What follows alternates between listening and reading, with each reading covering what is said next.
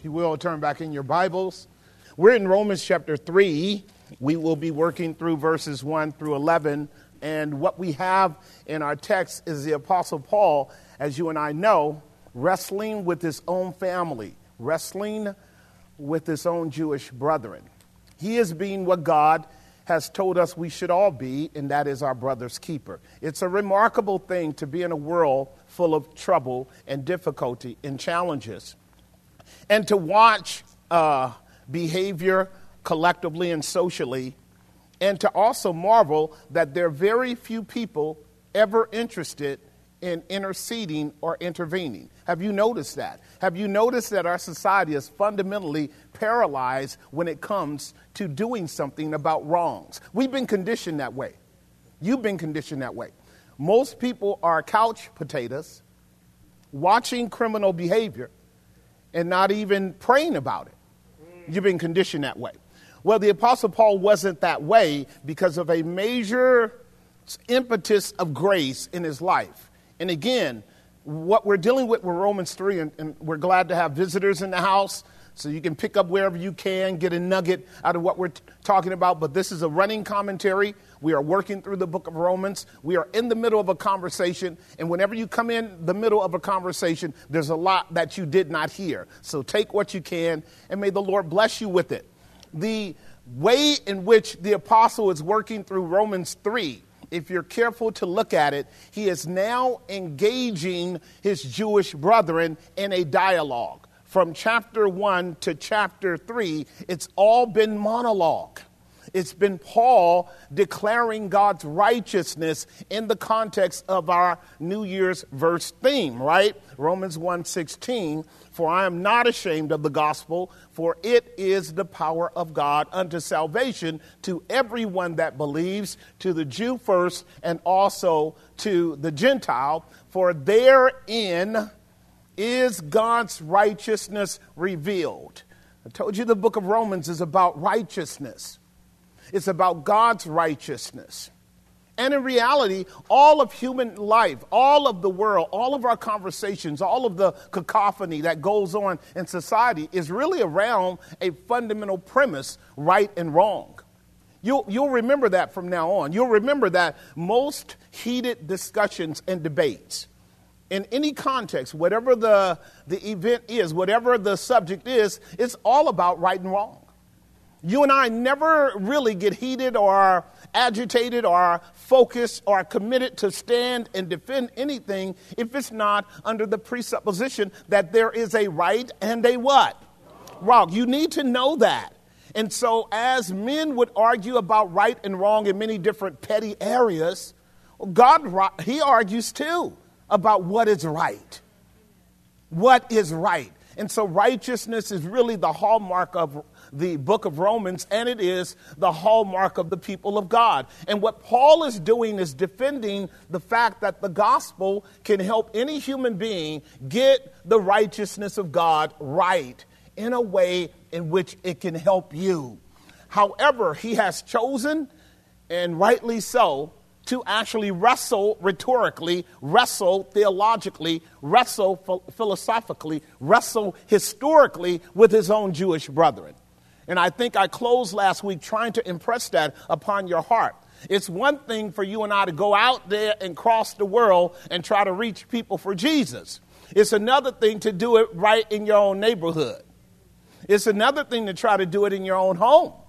Am I making some sense? How intimidating it is to be obligated by God to not talk about taking a plane trip to Africa or to China or to India, but right in your own apartment complex or right on your job or right in your school, which is why Jesus told the apostles when he gave them the authority to go ye into all the world, start at home. Start at home. So what the Apostle Paul is doing, I just want to give a foundation for our debate now, because we're going into debate mode, and you really will have to think with debate mode, is Paul is making sure that he's not going to be guilty of averting the Jews and going to the Gentiles, because he believes that the Gentiles are more open to hear him than his own Jewish brethren. But see, if he were to do that, he would not be like my master. Because my master first came unto his own. He came to his own Jewish people. He wrestled with them. He toiled with them. He witnessed to them. He bore record of the truth as a Jew to the Jews and then to the Gentiles. And so that would be an ethic for you and I. If we want to get all high and mighty about what's right, start in your own house. Now we can close with the doxology. Okay, so under our first point, what I want you to consider is a suppositional argument. While there is a stitch, a thread of self-righteousness in the garment of man's delusional inherent goodness, while there's a stitch in the garment of man's assumption that he is right by nature, while there's an assumption on your part or mine that we have inherent goodness, the grace of God does not matter to you. When you actually think you have intrinsic qualities by which you can commend yourself to God, like I'm not as bad as the other person, you're deluded. But more than that, as long as you are thinking you're all right, you don't need grace. And while you don't need grace, you are spurning the only opportunity to get right with God. And this is where Paul is now going to take up their argument. I want you to get it. They are about to argue that fundamentally they don't need God.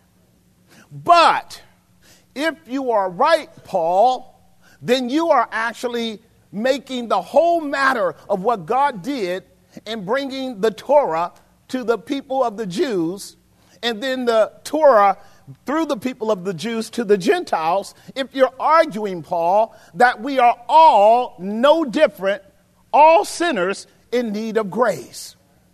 His argument with them is going to be they are assuming that they have intrinsic worth, but there's no evidence for it, and they need to submit to the logical syllogistic argument that Paul is making, that the only escape from our sin is a righteousness that God has provided for us outside of ourselves. Did that make some sense? All right, now notice how the verse opens. We're going to walk through the verses. Verse 1 says, notice what it says. What advantage then hath the Jew? Or what profit is there in circumcision? Now, Paul is lifting their arguments up as a retort to everything he said in Romans 1 and 2. Because Romans 1 and 2 has basically said, right? Whether you're Jew or you're Gentile, if you don't keep the law, you're just as bad as the Gentile. Right? And if the Gentiles do keep the law in their heart, they're better than the Jew. And so the argument will be on the part of the Jew. Then what advantage was it for us to even meet God back in the days of Abraham, Isaac, Jacob, Moses, etc.? You can hear what they're getting at. Then what's the point? And the Apostle Paul is going to lay out the point here in verse 1. Notice what he says as he deals with them. What advantage then hath the Jew, or what profit is there of circumcision? And Paul says in verse 2, much every way, chiefly, and this is what he really means when he says chiefly, primarily, fundamentally, here's the benefit of having been a Jew at that time. Unto you first did God reveal himself. Now, I want you to capture that because Paul has already argued that theme. It's inherent in our New Year's verse, is it not? I am not ashamed of the gospel. The gospel will never make me ashamed. The gospel will never let me down. I won't ever be embarrassed by the claims of the gospel, Paul says. The gospel does what it says. And by the way, the gospel is to the Jew first and then to the Gentile. What Paul is arguing is, here's the benefit of you having received the revelation of God in a more particular and specific way. God called you near to him. God revealed himself to you. God manifested to you his plan and purposes. What are you asking? What advantage was it for us to know God and then follow his laws of circumcision and sacrifices? Because God brought you near to him.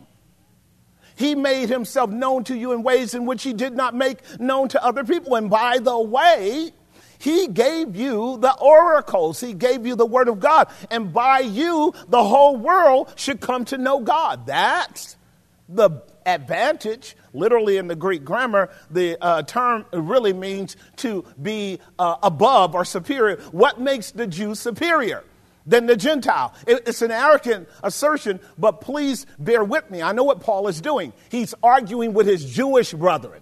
He's not talking to you and I. So you and I are what? Ear hustling in on a dialogue between two other people. If he was talking with me, I'd come in and say, hey, Paul, hold it. I didn't say I was superior. Y'all talk like that. Because the fundamental argument that God would raise against his own people is they arrogantly believed in their own self-righteousness that they were better than the Gentiles. And Jesus and Paul is saying, no way. And that's what he's about to argue now. Am I making some sense? Now, y'all know that because you know you think you're better than somebody else, so stop acting crazy like you don't know what I'm talking about. There's at least one person on the planet you think you're better than. And when you get to God, you're going to say, hey, I'm better than her. I'm better than him. All right? And what Paul is about to do is destroy a false premise that they're setting up. And I want you to see that in the argument. Look at verse 3. Notice what he says in verse 3. Romans 3:3. For what if some did not believe? You guys see that? Now, what he's doing here, he's actually carrying their argument through. Because Paul has now echoed all of the prophets of the Old Testament. And all of the prophets of the Old Testament have left a recorded document that over and over and over, Israel disobeyed God. The indictment of the Old Testament is very clear.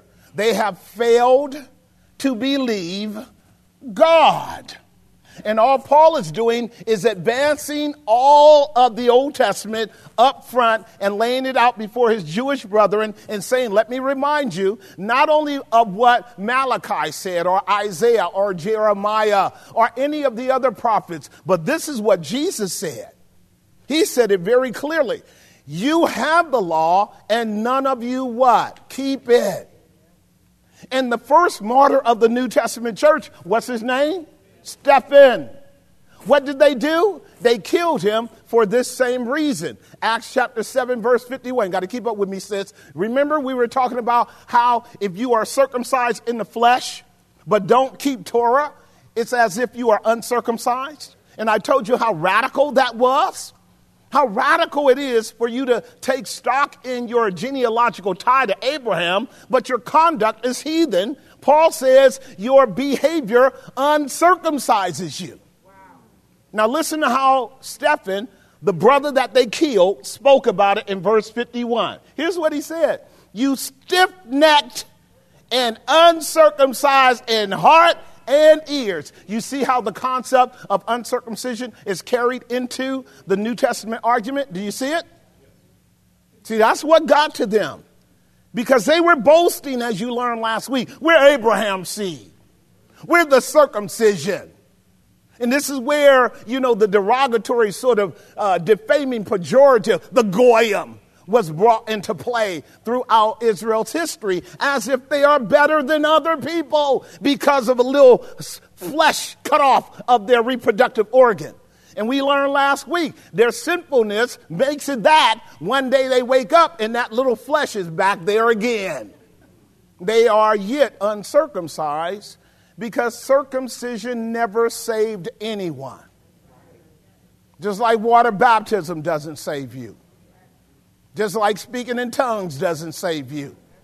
Just like works of the law cannot save anyone. If you're saved, it's going to be by the grace of God Almighty. And so now the argument that I'm raising is a universal argument, because if you adopt the premise that by the works of the law, no flesh shall be justified in God's sight, if you adopt that premise, which we do, who are clear on doctrine, then you're going to be really having this debate with all kinds of people for the rest of your life. Because people by nature are like the Jews. You know what that is? Very religious.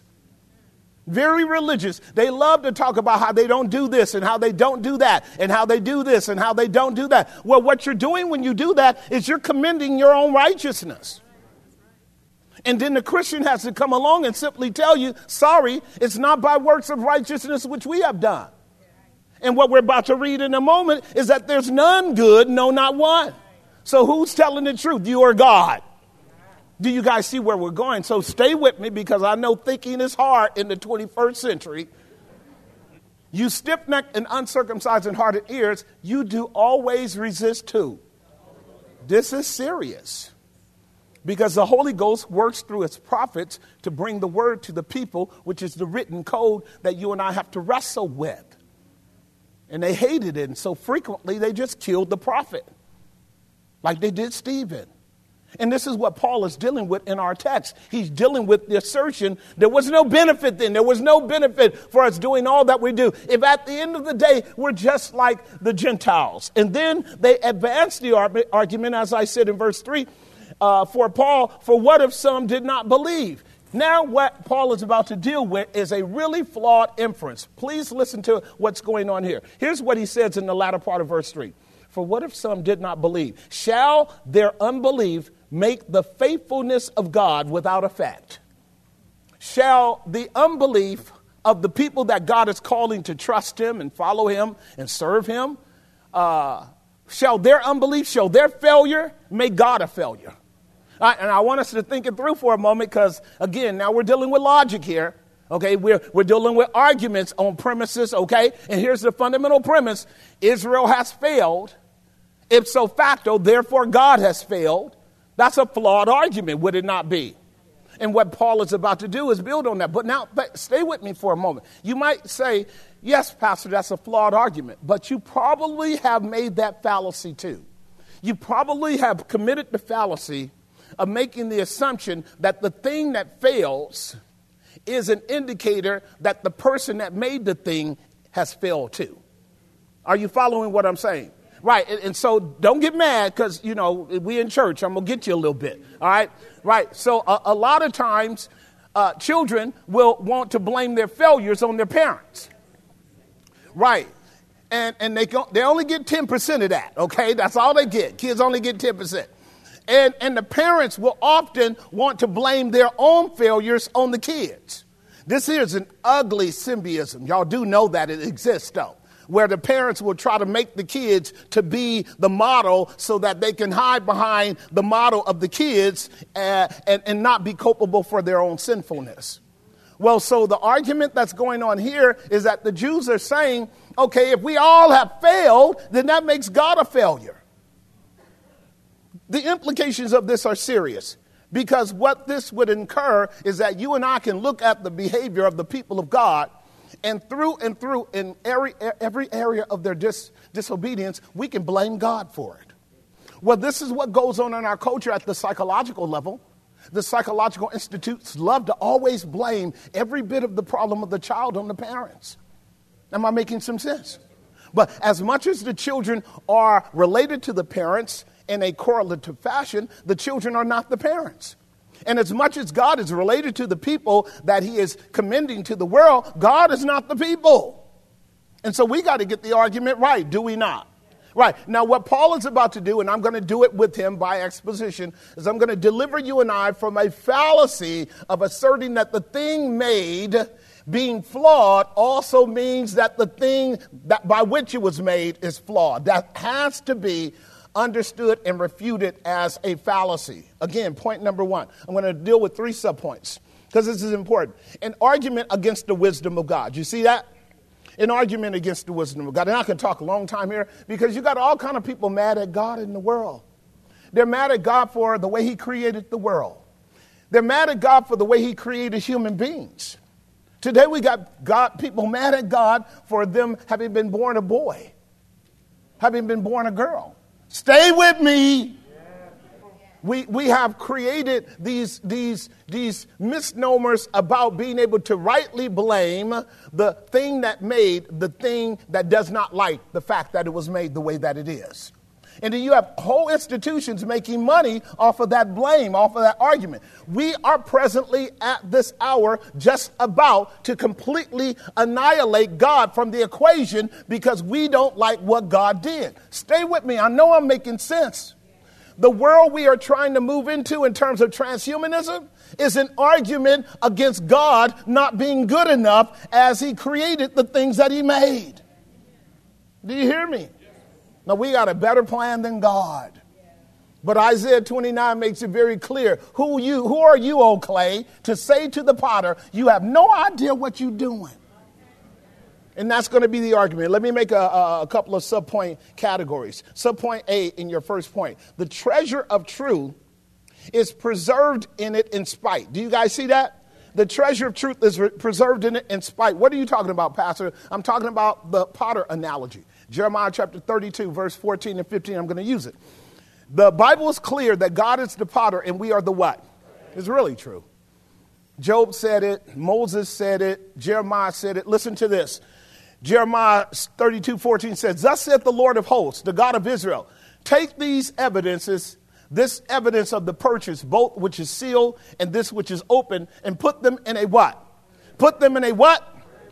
Put this document in an earthen vessel, watch this, that it may continue many days. Y'all got that? Now, some of us know the context behind this. Going to teach you a lesson. The contents inside the vessel is different than the vessel itself. The goal of the vessel is to contain the content. It's not the goal of the content to contain the vessel. The role of the vessel is to be a covering, a protection, a mechanism of preservation until the contents get where they are supposed to be. The content here are the promises of God. It's the word of God. It's the oracles of God. And the promises of God here that were given to Jeremiah is given in a very unusual context that's going to make my argument. Jeremiah has been put in prison by Zedekiah, the king of Judah. And the reason he's there is because Jeremiah is doing what Isaiah does, Hosea does, Amos does, saying to the king, you are wicked. You're wicked. Your princes are wicked. Israel is wicked. Hey, by the way, Babylon is on the door. Now, I've been telling you for 20 years, says Jeremiah, that Babylon was coming. You've been wanting to throw me in pits with no water. You've been wanting to kill me. You've been wanting to do everything you possibly could because I've been telling you the truth. And here we are now. The day is coming when Babylon is on the door. And you want to throw me in prison, but the reality is you're in prison already because you didn't obey God's word. Am I making some sense? Now, Jeremiah's in prison, and guess what God does to encourage Jeremiah about the outcome of things? He sends his uncle to Jeremiah, and his uncle comes to Jeremiah while Jeremiah's in prison. He says, Jeremiah, man, I got some land, and I want to sell it to you because you are the first inheritor of the land. Now, that's kind of crazy when the whole nation is about to be completely uprooted, everybody deported all around the world, and uncle is coming to sell you some land. You ready to think he's a crook, aren't you? Because, you know, everybody know bombs about to drop, the whole land's about to be smithery. And here comes your uncle, tricky uncle, saying, Jeremiah, and then here you are, you're in a bad situation. You in jail. You in jail, Jeremiah. I know you got a problem here, but look, man, I got some land I want to sell you. I'm trying to pull out. I'm trying to pull out, man. I'm trying to pull out. You know, I believe you now. You want to buy the land? And guess what God tells Jeremiah to do? Jeremiah, buy the land. That's what this language is about. Buy the land. Purchase the land, Jeremiah. I know how contradictory it looks because the land represents the disobedience of Israel. It represents their rebellion. It represents them violating God's law. And in a minute, the land is going to be desolate. The Assyrians have already come in and wiped out the 10 northern tribes. The 2 southern tribes to whom Jeremiah preaches, the Judites, they're getting ready to go in prison in just a little while.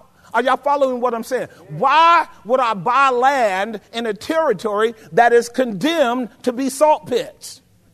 I would buy it if God told me to buy it. Because God sees the end from the beginning. God knows what the outcome is after the trial. This is what we're learning in our Pilgrim's Progress. Better is the end of a thing than the beginning thereof. So if God says, yes, you want to buy that, you know, some of y'all know it in stocks and bonds. Buy low, right? Sell high. Y'all know how it goes. Buy low, sell high. The argument here is that inside this earthen vessel is a treasure.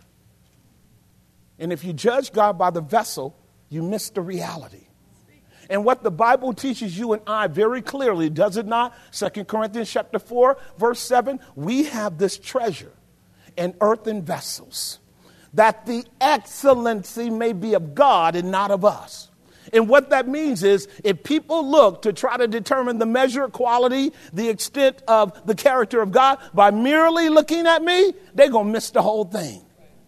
I'm an earthen vessel. You're an earthen vessel. Am I making some sense? We might be useful, but we are earthen vessels. What that means is earthen vessels by nature are inherently flawed. Am I making some sense? They're inherently flawed. You won't find a vessel that you won't find a flaw in. The question is not, is it flawed? The question is it useful? Somebody gonna get that in a minute. See, people can find your flaws. That's not the issue. The issue is, are you still being used by God? Does God know how to use flawed, cracked vessels to contain and hold and advance his flawless promises? Can God, who is the potter, use a cracked pot to get a message that is able to save sinners to where God wants it to be? And that's what's going on here. Am I making some sense? It's extremely important for you to get that. And there's so much in the Jeremiah 32, 33 account. I'll touch on it a little bit back in a minute. But in Jeremiah 32, 14 and 15, let's go to Jeremiah 32, 15, and then one more verse, because we need to build the argument. I want you to capture this. You need to feel it. I do too. For thus saith the Lord God of hosts, houses and fields and vineyards shall be possessed again in this land. Do you see it? Do you see it? So now at the moment, they're being deported. At the moment, the land's being emptied out. At the moment, people are being killed everywhere. But some 70 years down the line, there will be a restoration. Y'all do know some history here, right? 70 years in Babylon captivity, and some will begin to make it back home. Am I making sense? Yeah. Here's what Paul said in Romans 3 that we want to nail down and keep moving. Shall the unbelief of some people make the promises of God non-effect? And what is the answer? No, because God can't lie, God can't change, and God can't what? And it doesn't matter how many times we fail, God cannot fail. Now, if that's true, the failure on our part, I want you to get this. When we fail, it's not like God doesn't know it. Did you get what I just said? When we fail, God doesn't go, oh my goodness. Do you see this, Michael? Gabriel, do you see this? You see what these people did to me? No. When we fail, it doesn't mean that God has failed. This is where our theology has to be grounded in a recognition of God's omniscience, God's goodness, God's immutability, his impeccableness, and God's sovereignty. I know those are a bunch of big words. Look them up on your Google right now while I'm preaching. It's important for you to get it, though. Right? Because here is the issue. It is true that the people of God should be representing God, but they never have to represent him perfectly. The adequacy with which we are to represent God is in faithfully sharing what God's word has said. To the degree that we get God's word right, that's all we need to do. Am I making some sense? Don't get me wrong. We are not discarding obedience. We're about to nail that down. But what we are asserting is God has never, ever expected any one of his children that he created to get it right perfectly. This is going to be our argument under our second point. So subpoint B in our outline goes like this. Subpoint B says, the tragedy of sinfulness is what? The tragedy of sinfulness is what? All right. First subpoint is the treasure of truth that's preserved in the vessel in spite of the brokenness of the vessel. This is true, is it not? So if you think about Adam as a vessel, you think about Abel as a vessel, if you think about Enoch as a vessel, think about Noah as a vessel, think about Abraham as a vessel, think about Sarah as a vessel, think about Naomi as a vessel, think about Hannah as a vessel. Y'all following me? Think about David as a vessel, think about Solomon as a vessel, think hard. Think about Samson as a vessel, okay? Think about Samson as a vessel. Think about Peter as a vessel. James and John, think about them as vessels. Are they not vessels? Did not the letter make it from Abel all the way to Jesus? Did not the contract make it all the way to the birth of the Son of God? Was God not able to keep his promises all the way up to the birth of the Son of the living God? That means God, who is perfect, knows how to use cracked vessels to pass the promise from one person to another person until it terminates in the golden will of God. Makes sense, doesn't it? It's important then for you to understand this argument, because people will tell you, I'm not listening to God because when I look at you, you're an absolute mess. And what you're supposed to do is go, you're right, I'm an absolute mess. And God has an answer for it. And we'll work it through. But see, remember what I said in my opening argument? My opening argument was, if there's a stitch, one thread of self-righteousness in the garment of your delusional goodness, you will not see the necessity of grace. If you think you're something that you're not, you will despise the grace of God. Right. Solomon said it in Proverbs chapter 20, verse 2. He made it very clear in the Proverbs. Every man will proclaim his own goodness. This is what he's teaching. And you hear that everywhere, right? I'm good, right? Proverbs chapter 22, verse 2. Since you pulled that up, since you pulled my card, I got to actually find it now. Proverbs chapter 20, verse 21, verse 2. Let's see if that'll be it. She getting there. Every way of man is right in his own eyes. See it? Now think about that. That's crazy. Every way of man is right in his own eyes. Do you understand how pathologically blinded we are to make that assertion? Like everything you do is right? You have to be insane. The record is against you, ma'am. The record is against you. That's why I told y'all, Miss Fannie Willis, she should have never stepped on the stage. Y'all know that. She should have just said, recuse herself, sorry. Because there was an assumption of righteousness there that made her think she could pass the scrutiny. And she was deluded. And just like she's exposed, a lot of people on the last day will be exposed for not having a righteousness that could stand up to the scrutiny of judgment. Am I making some sense? And it's embarrassing, is it not? Don't you be embarrassed by God having allowed you to live all these days on his land, breathe his air, eat his food, enjoy his life, enjoy his blessings, the gray matter that allowed you to get all the wealth you did, and then end up on that day not having an adequate righteousness to stand before God. Right. So what is the argument that we assert, according to verse 3, that the tragedy of sinfulness is not something that God did not purpose. He purposed it. Are you with me? Listen to Romans 5:20. And now, for those of you who have never heard the gospel, what you're hearing is an argument for the gospel.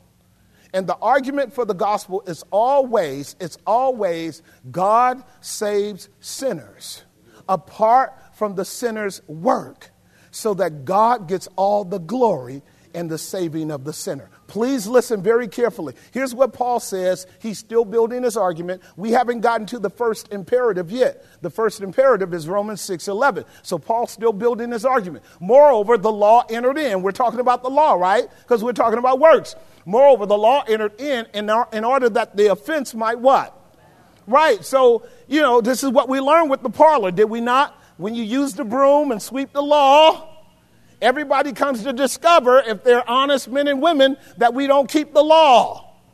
Who in here wants to stand up right now and say, Pastor Jesse, I do everything that God tells me to do? Yeah, just like I thought. You and me. Why? Remember what God says, you are to love the Lord with all your heart, soul, mind, and strength, and your neighbor as yourself. That's what he's saying. And these are only 2 commandments. Everything else hangs on them.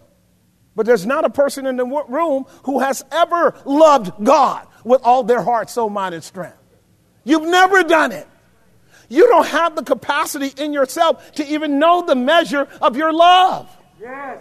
And you need to be honest, because sometimes you said you loved someone or something, and you came to realize, Oh, I was lying. I came short. Am I telling the truth? Right. So now here's the comforting thing about my God. Are you ready? God knows that you can't love him with all your heart, soul, mind, and strength without him helping you. Right. This is the lovely thing about our God. He will tell you what to do, like we tell our kids what to do. And we know in many cases they won't do what we tell them to do, but we still got to tell them to do it. Because the goal of the law is to convince you of sin. That's why it entered in to make sin exceedingly sinful, right? I told you about the analogy when my wife first got her car, and that thing is AI dominant. This is an AI dominant vehicle. What that means is all you got to do is sit in it, and it really drives you. You don't drive the thing.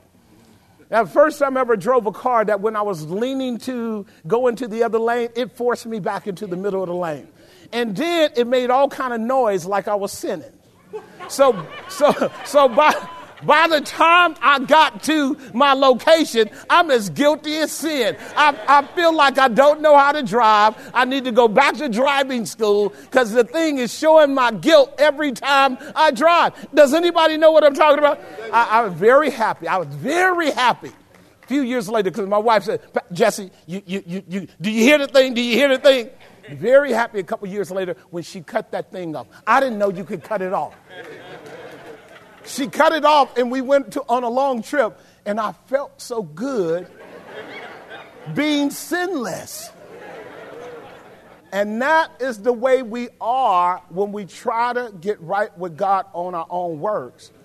Law comes and we actually want to throw the law away because it makes us feel like we're all right because the law is not telling us if you look at a woman with lust in your eye, you're guilty of adultery. Am I making some sense? Now, I was still driving just as bad as I was without that little beeper in the car controlling me, okay?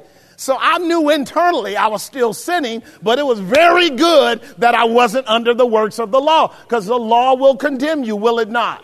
I didn't want to ride in the car with her. See? I didn't want to ride. Because she was always, do you see what you're doing? Okay. Right. I'm so glad grace came in. Now, grace does not mean that you're not still sinning. But it puts you in a different position with God, where you're not condemned.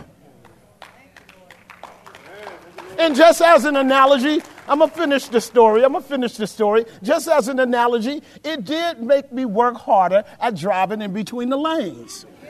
Because I got a little car that goes fast, and I like driving my car instead of her car. So when I get in her car, I adjust now. I drive just like a chauffeur now. She will probably say not. Subpoint B, the tragedy of sinfulness purposed in it. Here's what God said in Isaiah 48, verse 8. I want you to capture this. I want to start back at maybe verse 6. Isaiah 48, verse 6. Here's what God is about to do. He's getting ready to tell Israel, listen, you've been rebelling against me for a long time. And I just want you to know I know it. Now listen to what he says. You have heard, you've seen all this. And will you not say what I tell you to say? I have showed you new things from this time, even hidden things, and you did not know them. Now we're coming in on another argument. Here's what God is doing. From verse 1 all the way up to verse 6, God has been telling Israel, every time I do something to show you that I'm God, you either deny me as God or you actually steal my glory and say you did it. Here we go. And now God says, so what I do from time to time is I pull the wool over your eyes. I don't do anything until we get right up to the event. And then I pull back the curtains and show you that I'm in control of the event. So you won't say, I already knew that. Now this gives you some insight into God's rebellious children with him. They're constantly wanting to steal his glory. Now you don't do that. I get that. But now listen to what it says in verse 7. Listen to what he says in verse 7. Verse 7 says, they are created now. Like God is doing a lot of things. He's always doing things. He's always creating. He's always working. You and I don't always see it. Sometimes he shows it to us. And not from the beginning, even before the day when you heard them not. Lest you should say, behold, what? I knew it. Like even God says, I can't even let you ear hustle in on my plan. because you're going to go around sending texts that you knew it before it happened. God says a lot of times I had to hide what I do so that when it happens, you won't lie. Now look at verse 8. Boy, these are some rough kids God has, doesn't he? Listen to what verse 8 says. Yea, you didn't hear them. Yea, you didn't know them. Yea, from the time that your ear was not open. And that's a metaphor for being naive and blind. We've talked about that before, right? Your ears open means you're brought into maturity. Notice what he says. For I knew that you would deal very treacherously, and you were called a transgressor from the womb. Do y'all see that? This is what God said about Israel. This is why, remember Moses, when God had Moses to bring them out into the wilderness? And Moses says, Lord, what kind of crazy people are these you got me dealing with? He says, Moses, look, as soon as you dead, they're going to go a-whoring from you. God always knew that they were sinners. God knew Adam and Eve would sin, did he not? He said, in the day that you eat of the tree of the knowledge of good and evil, you shall surely die. Did it happen? Of course, because God knew it. The issue is, how does God operate with his omniscience, particularly in the context where he gives men and women volition, where he gives them the responsibility to do or not do what God calls him to do? That's the issue here. Do you understand that? Right. Because it must be understood that God will tell you what to do, and you and I are obligated to do it. And if we don't, then God has the right to bring consequences. He's our God. Does that make sense? Right. This is what Paul is dealing with in Romans chapter 3, because the argument about to come up now is, how is it that if God knows that we are flawed creatures, that he can still bring judgment? He can still bring judgment because we volitionally rebel against his law. Am I making sense? It does not matter that, and it is true that you and I are sinful by nature. It is true. We are born from the womb transgressors. It is true. Didn't David make that clear? In my mother's womb, I was conceived in iniquity and sin. And then the psalmist said it again. He says, we go astray from the womb speaking lies. You don't have to teach your children how to lie. Did any of y'all give your children lessons on how to lie? At the youngest age, right? Some of them are diabolical at 2 years old. Jelly all around their mouth. Did you stick your face in the jelly? No. No. Jelly all around their mouth? No. Right. And the beauty of what I'm laying out for you is going to be seen here shortly, that God knows that we are sinners by nature. We are cracked vessels. We are marred vessels. We are flawed vessels. But the potter himself is not flawed. The potter is not marred. The potter can still get his plan done even though he uses marred vessels. This is critically important. And for a sinner, this is a hopeful proposition. Listen, therefore, to subpoint C in your outline. The truthful God is sovereign over it. What am I talking about? The treasure of truth inside the vessel. The tragedy of sinfulness, purpose, even though the vessel breaks. The vessel is flawed, and that's because the truthful God is what? Sovereign over it. Now, when I use this adjectival expression, the truthful God, what we are saying is God doesn't lie. Jeremiah 10:10 tells us he is the true and the living God. Right. So if God doesn't lie, then the only prevarication that's going on is with us. Would you agree? And if God still loves us, does not God in his sovereignty know how to manage lying children? Pastor, what you talking about? I'm just saying, you got children that lie, you manage them. God's children are liars. He manages them. And this here is designed to highlight two qualities, if you don't know, that Paul is going to deal with in Romans chapter 3 all the way up to Romans chapter 9. And that is the quality of God's justice and the quality of God's mercy. People are always asking, Pastor, why does God allow sin? In order to demonstrate his justice. In order to demonstrate that he's a just God. Did that make some sense, you guys?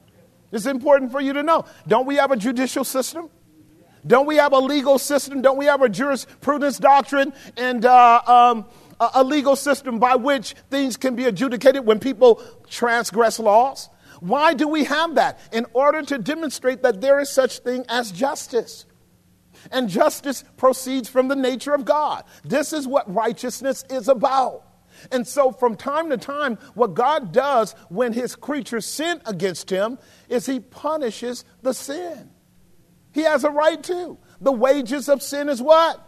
That's right. And so God will punish it, and you and I will go, oh!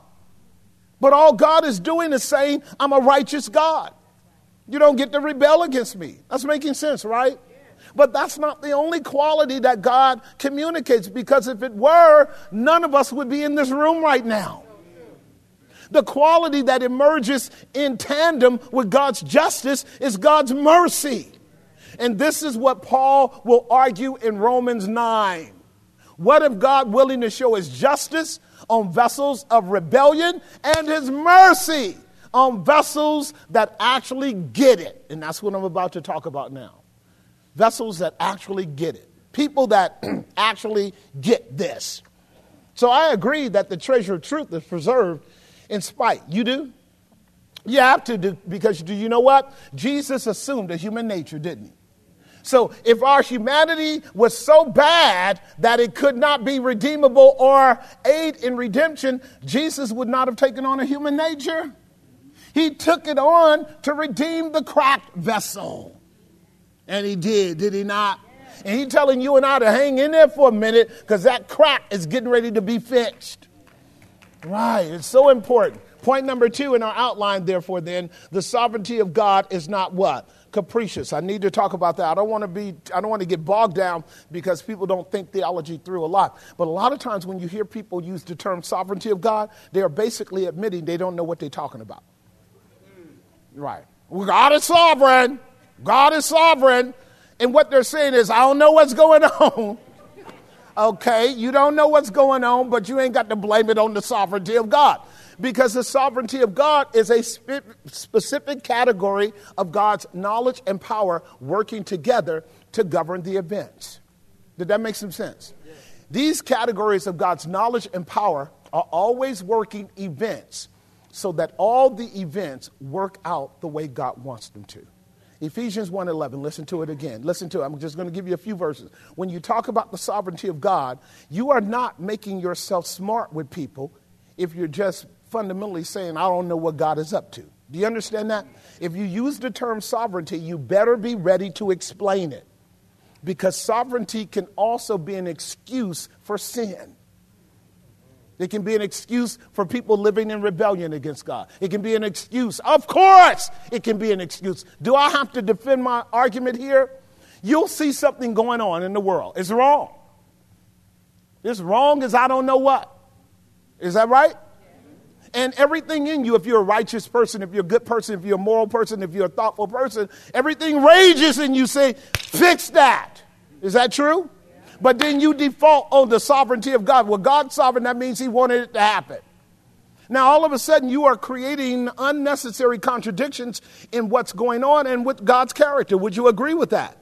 God is holy and just, and God is perfect, right? And God cannot tolerate iniquity. God cannot countenance evil. So then why does it happen? It happens in order that God might prove multiple things. One is that the people that did it were wrong. Secondly, that we are obligated as our brother's keeper to fix that problem. Thirdly, when we don't, we are just as culpable as the person that committed that crime, because God is calling us to bear record to his justice.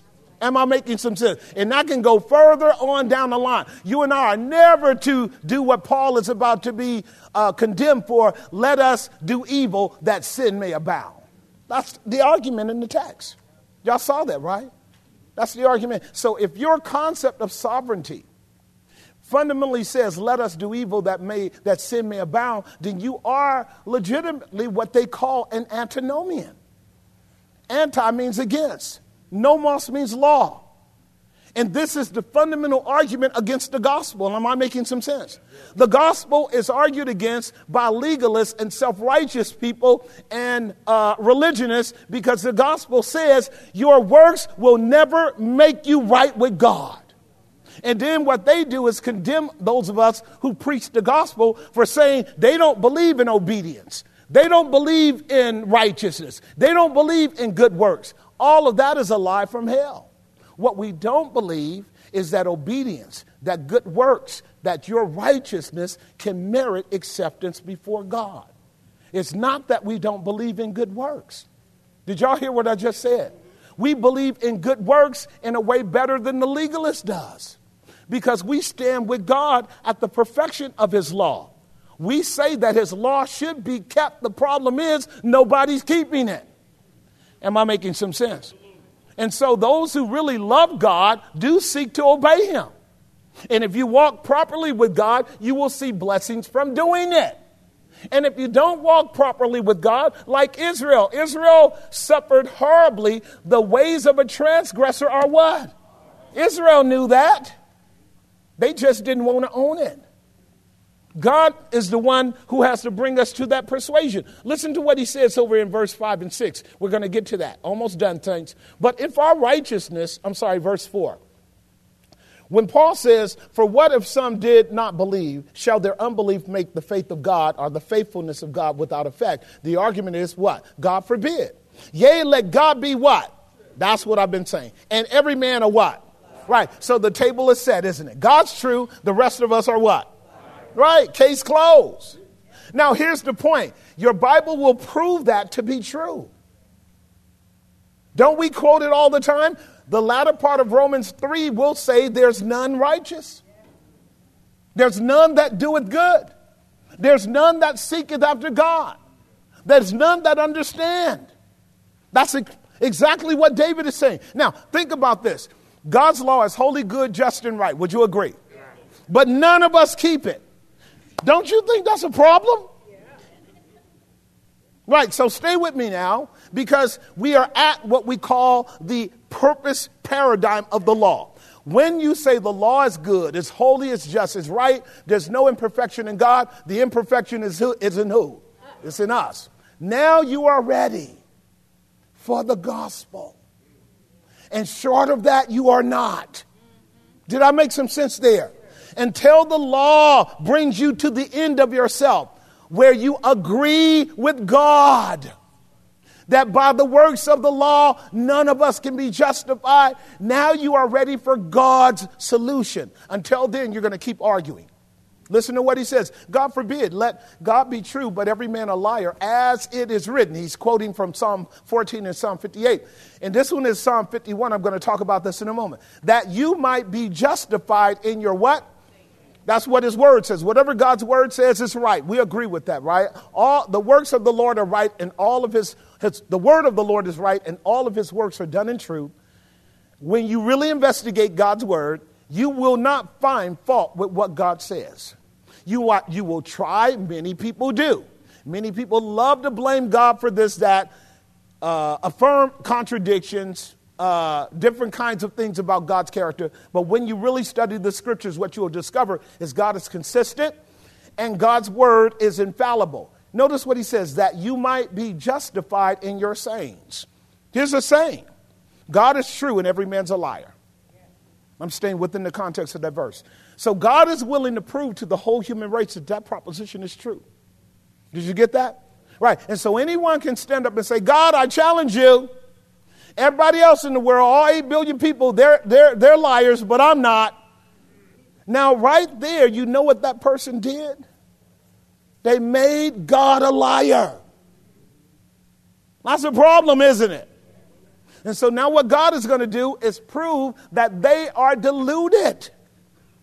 And because they're deluded, they have not actually come to the end of the law. Because what the end of the law is designed for you to do, when you assess what God says, you go, you know what? God is right. I do lie. I tell little bitty white lies. My lies don't really hurt nobody. It's just, little bitty white lies, right? You see how you're rationalizing it? Right, but the Bible says the thought of folly is sin. The thought of folly is sin. Do you know what that means? If we violate one jot or tittle of the law of God, whole thing falls apart. You know what that means? In the day of judgment, if one sin is found on you that is not dealt with before you die, the wages of sin is what? Right, that's a problem, is it not? So the goal of the law is to bring you to a place where you seek a right standing with God outside of yourself. And that will never happen as long as you're arguing with God. Because that's what the text is doing. The text is saying we argue with God. Can you see that? Listen to what he's saying. That you might be justified in your sayings and that you might overcome when you are what? Now, please hear what's being said. We got about 15 minutes. Please hear what is being said here. This is why I love teaching the Bible. In the theological schools of thought that I'm a part of, where we do very solid exegetical, very solid expository teaching, it's called handling the text. It's called handling the text. It's called wrestling with what the text is saying. You don't skim over it. You don't jump over it. You deal with the text. That's what I'm doing with you. That way, when you go away from here, you know what you can say? I learned something about the Bible. I didn't just go to church and get, emotionally moved and manipulated and have a little word here and don't even know what the Bible verse is the pastor's dealing with. We're wrestling through the Bible, are we not? And when you wrestle through the Bible, you get to really know the mind of God. Now, what this text is telling us is that men will argue with God. Do you see it? And God, and what the writer is saying, both Paul and David is saying that when men argue with God, God's going to win that argument. That's what he's saying. That you might be justified in your sayings, O God, and that you might overcome when you are what? That's crazy, but I've told you this many times. I'm going to tell you again. When men and women don't submit to the gospel, they are judging God. They are judging that God is not right. They are judging that God's solution does not work. They are judging that they are smarter than God and that they have a better way of getting right with God than the way that God has established. Yes. That'll come home in a minute. This is the battle you're fighting. I don't care what kind of veneer they put on, how holy they look, how holy they sound. I don't quite believe that Jesus is the Son of the living God. Well, there's lots of arguments as to whether or not he was even born of the tribe of Judah. I've read all kinds of writings about this being a myth. And, there are all kinds of arguments. And when the smoke clears, it's just that they don't believe God. Are you hearing me? Right. Now, for those of you who are called to believe God, you know what you're called to do? Defend the gospel. Because if God has given you the answer to your salvation and what we're about to talk about now, don't you at least owe him a little bit of credit for saving you? Right. And the goal actually as a child of God is to become a disciple, a learner, so that you can defend the claims. Right. Because a lot of people who are in the position of despising God and rejecting God and arguing against God, are you ready? Those people are going to be saved a year from now. Because what we know is God allows you to wrestle with him. God allows you to fight with him. God allows he allows some of his saved people to do it. Y'all know Jonah. Jonah's pathetic. Saved and pathetic. I don't even know sinners that act as much a fool as Jonah did.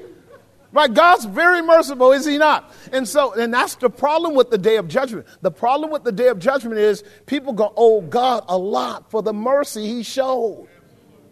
Right? This is really the point. So what I'm saying is when you look at this text, it's remarkable that God is on trial. God is on trial in the lives of men and women. You know it because men and women say no to the gospel. It's extremely important for you to get it. So into point number 2, I said the sovereignty of God is not capricious. What does that mean? God is not desperate. He's not whimsical when you and I act a fool. He's in control. Ephesians 1:11 says, everything is working after the counsel of God's will. Did y'all see that? All right, I'm going to take you just a little bit deeper and close. You're about to go into the tunnel now. Some of y'all about to fall asleep. Just thinking logically is hard for us. What the Bible says is, at no time from eternity past to eternity future has God ever been surprised at the behavior of his creatures.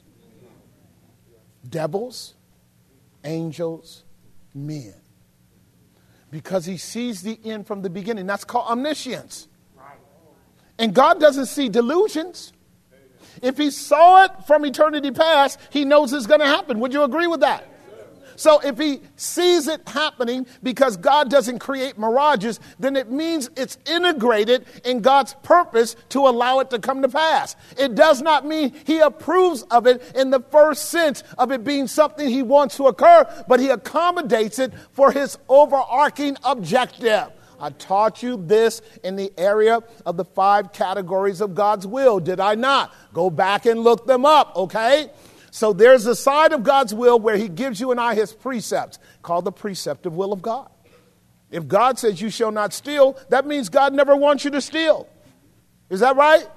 And yet, if you do steal, that becomes part of God's sovereign plan because it happened. Is that right?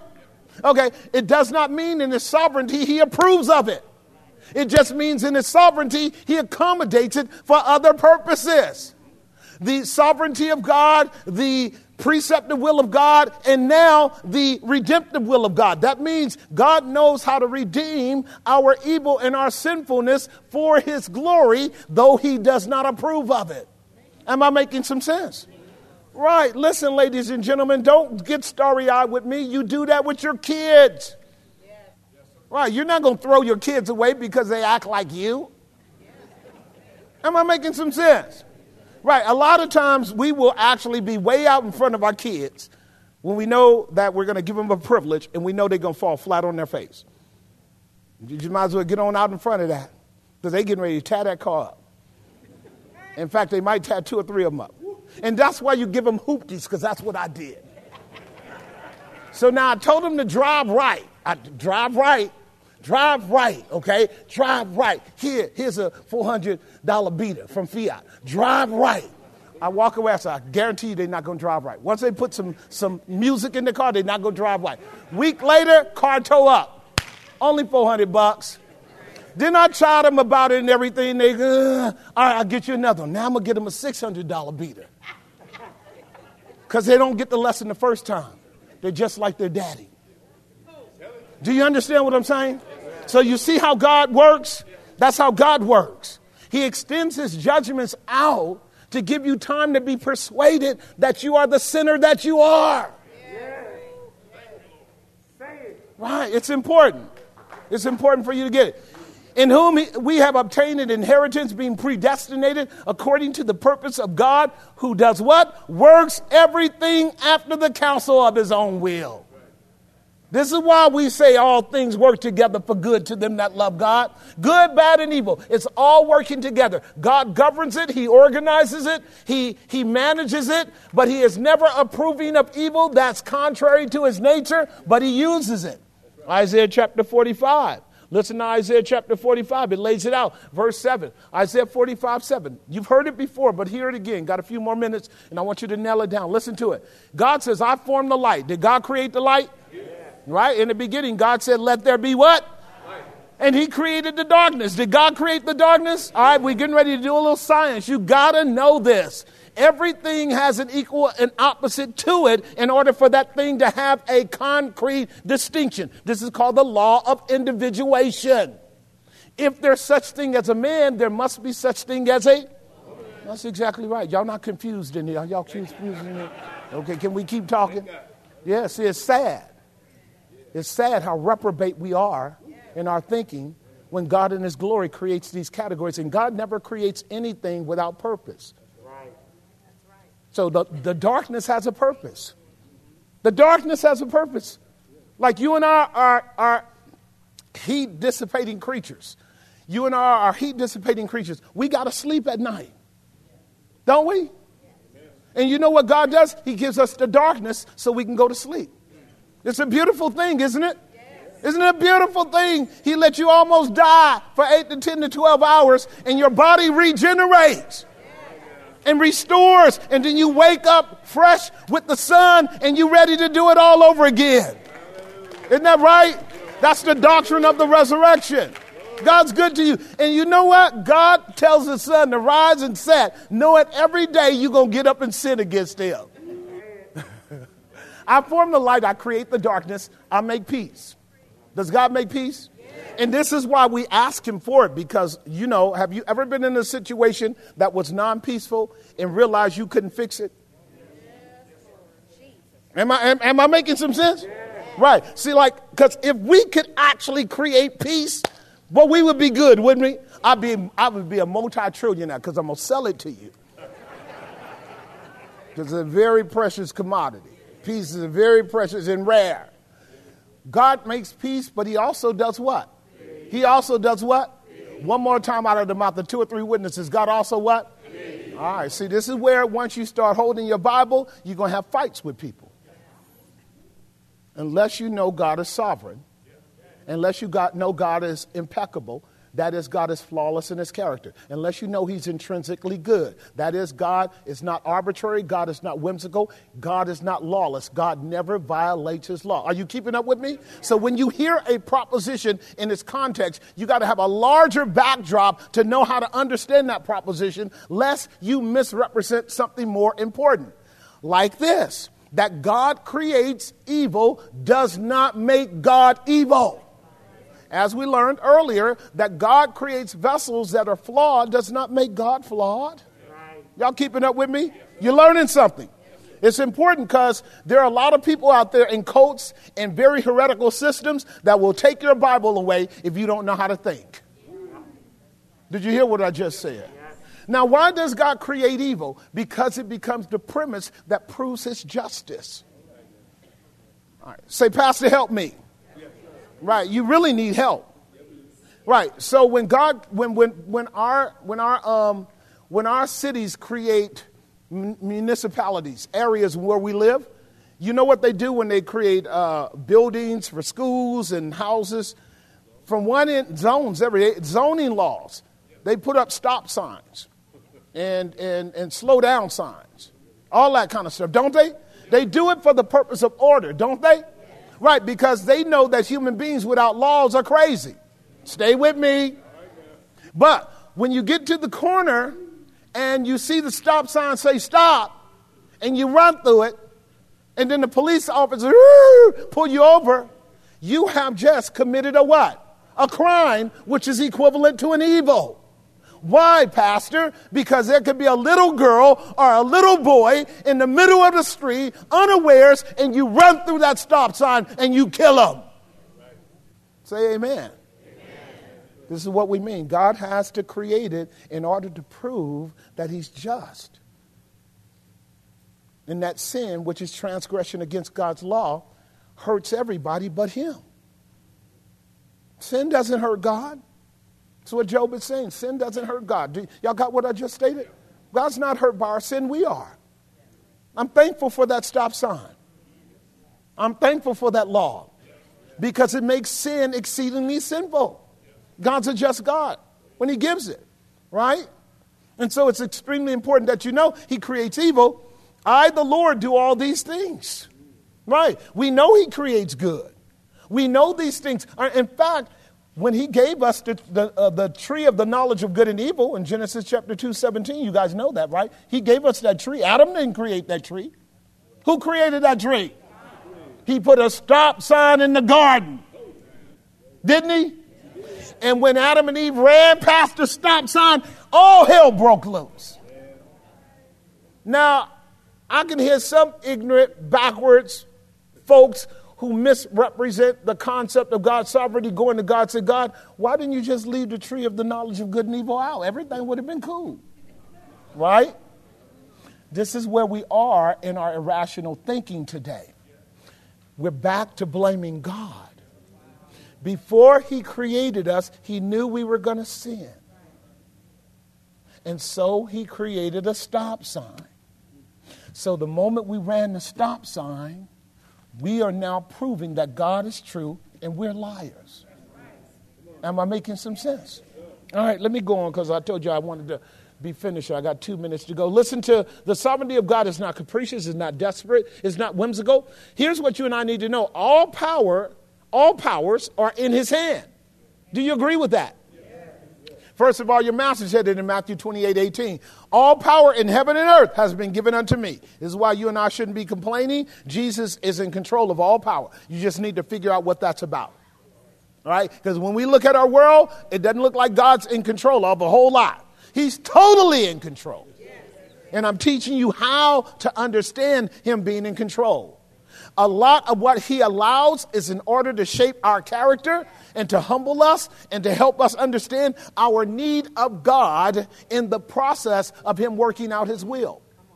See what I'm saying? And so not only does Jesus remind the disciples of that, but Proverbs 16:4. Listen to Proverbs 16:4. You don't have to, it's in your outline, so don't worry about it. Just hear it in your ear. You need to know this. Notice what it says. The Lord hath made what? Stop right there. The Lord hath made all things. Not some things. Not most things.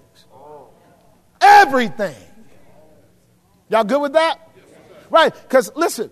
If you're God and you tell everybody you made everything, you have a big onus for the stuff that goes down in this world that you made. Am I telling the truth?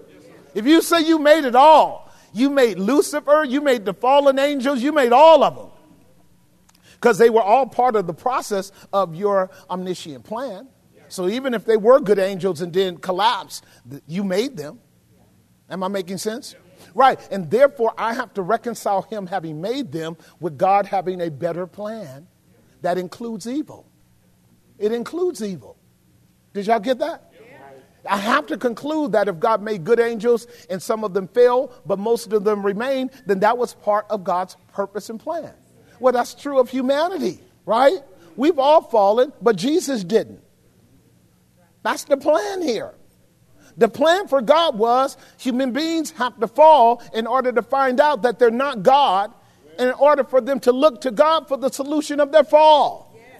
That's where we are today. I know I'm making sense. The Lord made all things, and here's the other problem. He made them for himself. Do you see that? You say, now God is selfish. Well, he has a right to be selfish. When you're perfect, don't you have a right to be selfish? The rest of us be tripping. Don't we be tripping? Trying to be selfish. God is selfish because he has a right to. He's the only perfect being in the universe. He's the only flawless being, the only impeccable being, the only right being, the only good being, the only all-powerful being, the only loving being. He has a right for it all to be his, you, me, and everybody. We're his. Am I making sense? Right. And he can do with us what he wants. Is that true? He can do with us. Now, Pastor, you're making me feel like I'm a slave. You are. You are a slave. You're a slave. And when you're a slave of God, you're the freest person on the planet. You're the freest person on the planet. You are the freest person on the planet when you're a slave of God, because your master is a good master. He's a righteous master. He's a kind master. He's a merciful master. He's a gracious master. And he's a wise master. He knows how to get you out of the problem that you're in. And the problem that you and I are in is that the law leads us to a conclusion where we need to confess with David. Psalm 51:4. This is the text. I'm going to close here. We need to confess with David. Now, David was a good man, but he was a really sinful man. I'm talking about your brother. I just want to bring it closer to home. I'm talking about your brother, the one you love, the brother I'd go down in the hood with any day. Me and David, any day. Lord, give me David when we walk through West Oakland. Right. Right. But you know, if too many chicks out there, I might lose David for a couple hours. I do get it. I do get it. That's why the Lord, tie him to me. Tie David to me so we can keep him on track. And David would say, Lord, thank you for Jesse, because Jesse, he knows who I am, right? We all got weaknesses like that. But in a time of war, I want David. I do not want Solomon. I want David. Context. Everybody got gifts. Everybody got weaknesses, right? I don't want a person that don't know how to keep his head on straight in a war. That's why Paul didn't want Mark. Little Mark. He didn't like getting hit. Mark didn't like people talking about it. He would have fell completely prey to the woke doctrine today, wouldn't he? His feelings getting all hurt. Later on down the line, Mark is useful. He had to grow up. We're in a warfare. You can't worry about people getting upset with you. Your job is to tell the truth as it is in Jesus. Listen to this. Listen to this. Against you and you only have I what? David said that. That's why David is in glory right now. Am I making some sense? Against you and you only have I done this evil in your sight. Here's the words of Romans 3 now. In order that you might be justified when you speak and clear when you judge. Pastor, what are you talking about? There's a day of judgment coming when every one of us will have to stand before God and give an answer to the things we have done in our bodies, whether good or bad. And according to Romans chapter 3, verse 19, every person will stand before God's law and every mouth will be stopped. Every tongue will be shut up. Am I making sense? Listen to me now very carefully. When the law lays out its argument against you, when the law shows you as being really guilty as you are, when the law shows all of your thoughts, all of your motives, all of your intents, your thoughts, motives, and intent, when the law takes you all the way back to your level of accountability at the level in which you can be culpable before God, because there's a point when you can't. But once it does, and you discover that your sins are infinite, the only right thing to do is shut your mouth. Did y'all get that? You shut your mouth, because when you shut your mouth, then God can bring an advocate in to take your place. See, when you have a good lawyer who is your advocate, when he represents you in the court, you know what he tells you to do? Keep your mouth shut. I got this. Right? And so we have an advocate in Jesus Christ, the righteous, who not only is standing in our gap before God, but he stood in our behalf before God when our sins were laid on him. And when our sins were laid on him, he shut his mouth.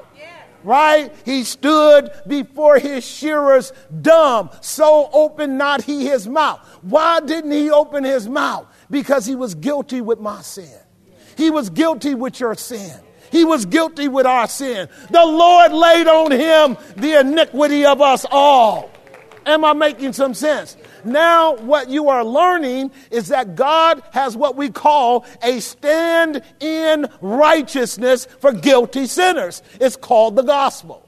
Either you're going to stand before God on your own grounds, or you're going to have the stand in righteousness of Jesus Christ to represent you before God. The gospel is about the stand in righteousness of Christ. Y'all got that?